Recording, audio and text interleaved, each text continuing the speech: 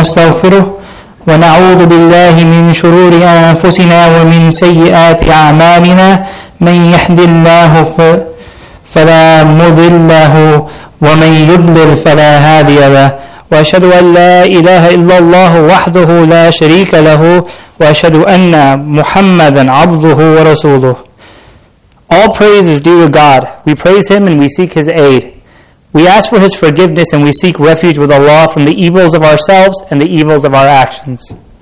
Whomever Allah guides, none can misguide them, and whoever Allah misguides, there is none that can guide him. And I bear witness that none has a right to be worshipped except Allah, and I bear witness that Muhammad sallallahu alayhi wa sallam is His slave and messenger. يا أيها الذين آمنوا اتقوا الله حق تقاته ولا تموتن إلا وأنتم مسلمون. O you who believe, fear Allah as He should be feared, and die not except in the state of Islam. وأشهد أن لا إله إلا الله وحده لا شريك له وأشهد أن محمدا عبده ورسوله. I testify there is no one worthy of worship except Allah, alone and without partner, and that Muhammad sallallahu alayhi wa sallam is His slave and messenger. إن الله وملائكته يصلون على النبي يا أيها الذين آمنوا صلوا عليه وسلموا تسليما. Allah and His angels send blessings on the Prophet. O you who believe, send your blessings on him and salute him with all respect. Allahumma salli ala Sayyidina Muhammad wa ala ali Sayyidina Muhammad. So Ramadan Mubarak, everybody. My name is Sahal, and my biggest claim to fame here is that I grew up in Montgomery County. So I don't know how much of a claim to fame that really is, but go Moco. First of all, I want to thank everybody for coming. The youth and adults. But the youth specifically is the most important demographic. So, you guys are so valuable to our community. So whatever you guys want, please feel free to come to any of the leadership team, Brother Muhsin, or me, or whomever, with whatever you need or want, because the community is here to serve you guys. So thank you guys so much for coming. I know, hopefully, most of us are fasting, and I know it gets hard during this time. 4:30 is my nap time at work, so you apologize if I fall asleep right here. I know like at work it's always really weird when people ask about Ramadan and you always have to tell them, no, I can't even drink water, and their jaw drops and they're like, not even water? Not even water. And so this idea of Ramadan really got me thinking about what is one of the most core messages in Islam, and specifically within kind of the second chapter of the Quran, Surah Baqarah. So a lot of you guys are familiar with Surah Baqarah. It has multiple stories in it, and the predominant story is about the children of Israel and this golden calf that they end up worshipping, which is where the term Baqarah is derived from. But I want to explore a different facet of this surah and about Islam, and it's the idea of tawbah or repentance. And I know a lot of you have probably heard the spiel on tawbah and repentance, but I think when I was your age, across the ages, I never really understood how powerful the idea of tawbah really was in Islam. And I used to think it was very similar to other religions, or other people had the same idea of forgiveness. But forgiveness and repentance in Islam, tawbah, is radically different. And it changes the way we perceive ourselves, and it changes our relationship with God. And I think the most important aspect of that is it helps us with self-care. Right? I think a lot of times we're really harsh on ourselves, especially in middle school and high school. It's hard, and sometimes we may do the wrong thing or something, and we're really hard on ourselves. And, Islam teaches us that that's okay. Like when we sin, that's not the end of the world. In fact, it is why we were created. So, as I go on, you'll kind of see where that comes from in Surah Baqarah, and I hope at the end, you guys realize, maybe not today and maybe not tomorrow, but sometime in your life, you'll might commit a sin. And at that point, you should know that it's always okay. And that's the thing you should do, is to turn back to Allah. Because this will help you immensely, both mentally and spiritually. So let's start with how Ramadan is characterized in the Quran. So in Surah Al-Baqarah, from verse 183 to 187, 183, 187, it's a whole chunk about fasting and the point of fasting, and then it goes into Ramadan and the point of Ramadan. So Allah says in verse 183, O you who believed, decreed upon you is fasting as it was decreed upon those before you, so that you may become righteous. And the word righteous here is taqwa. And taqwa means like fearing God. And the best way I've ever heard it explained was somebody asked, I think it was Ali radiallahu anhu, like, what is taqwa? And he said, taqwa is always being aware of God. So like every time you do something, you're just uniquely aware that God is around you. So I heard somebody say God consciousness, right? That's another word. But whatever you do, you're just like, oh, Allah's watching me. And Allah goes on to talk about fasting and Ramadan, and that it's for a certain number of days, and who needs to fast, who doesn't need to fast. But it's really weird. In the middle of these 4 verses, verse 186 happens, and it changes the dynamic altogether. Allah says, and when my servants ask you, O Muhammad, concerning me, indeed I am near. I respond to the invocation or the asking of the person making dua when he calls upon me. So let them respond to me and believe in me that they may be rightly guided. So right there in the middle of talking about fasting and talking about Ramadan, Allah tells the Prophet, tell anybody who asks that I'm right here. And I'm ready to accept whatever dua they made, whatever invocation they made. Isn't that really interesting? That God chose to put that verse right in the middle of this section that's exclusively talking about fasting. And I think that there is a deep, deep link between fasting, taqwa, Ramadan, the Quran, and asking God for help. I think intrinsically, when we want to achieve taqwa, we need to ask God for help, because God consciousness isn't something we can just do. I can't wave my hands and be God conscious. Maybe somebody can, but I can't. And I don't think most people can. I think the way we do this is by being always asking God for help. And the best way to have this relationship with God is through repentance or tawbah.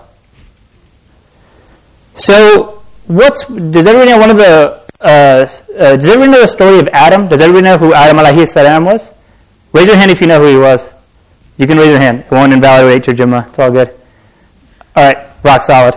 Just for those of us who didn't raise their hands, Adam alayhi salam was the first prophet, the first creation of a human being, and he was created in the heavens. And something really interesting happens, and it's kind of written about in Surah Al-Baqarah. Allah says, O Adam, dwell ye and your wife in paradise and eat from it, but don't approach this tree lest you be among the wrongdoers. But Shaitan caused them to slip out of it, and Allah removed them from the heavens. And we said, go down as enemies of one another, and you will have upon the earth a place of settlement and provision for a time. So basically, Adam and his wife Hawa are up there in heaven, and they are told not to go near this tree. Shaitan tricks them into doing it, and they're cast out. And there's a clear juxtaposition here. Juxtapose means to contrast. So like, on one side we have Adam alayhi salam, on the other side we have Shaitan. Everybody know who Shaitan is, I hope? Very good. Okay, this is the first thing parents teach their kids. This is Shaitan. So Shaitan, and in the Quran it said, and mentions when we said to the angels, prostrate before Adam, so they prostrated except for Iblis. He refused and was arrogant and became the disbelievers. Right? So now Adam and Shaitan both disobeyed God. Right? Adam wasn't supposed to go near the tree, he did. Shaitan was supposed to prostrate, which means to bow, and he didn't. Now, here's the difference. Allah says, then Adam received from his Lord some words of repentance. And Adam repented, and Allah accepted his repentance. And then it says, indeed it is He, Allah, who is accepting of repentance, the merciful. So, Shaitan was so arrogant, right? He just didn't want to admit that he made a mistake. On the other hand, Adam, alayhi salam, he recognized his mistake. And when he recognized it, the first revelation that God sends down, right? The first revelation on earth is how to make tawbah, how to ask for repentance for what he did. Like, subhanAllah, just think about that. Like, that was the first dua, the first act of worship, the first everything on earth was Adam alayhi salam turning to God and asking for repentance.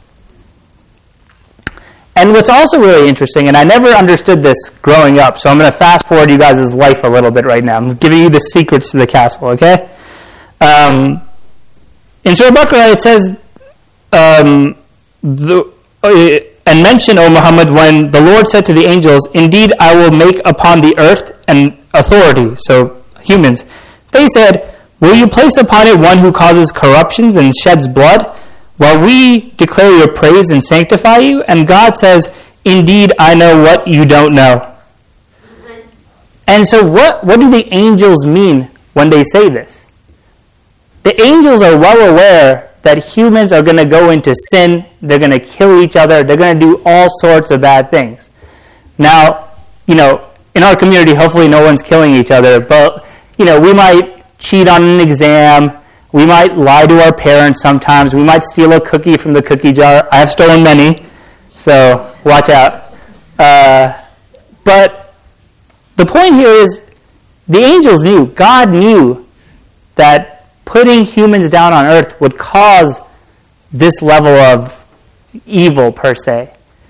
But he does it because the point isn't that we're free of sin. The point is that we repent.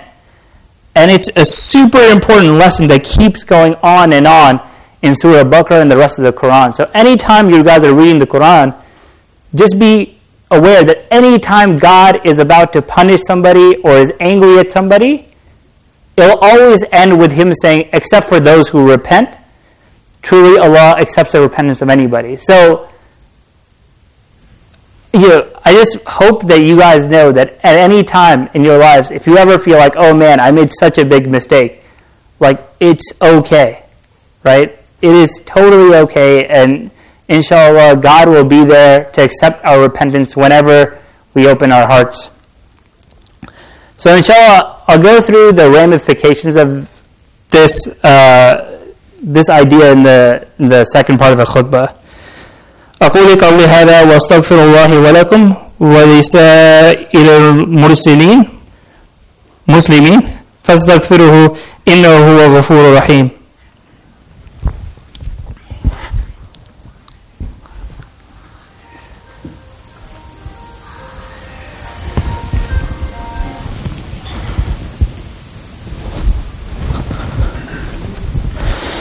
بسم الله والحمد لله والصلاة والسلام على رسول الله صلى الله عليه وسلم.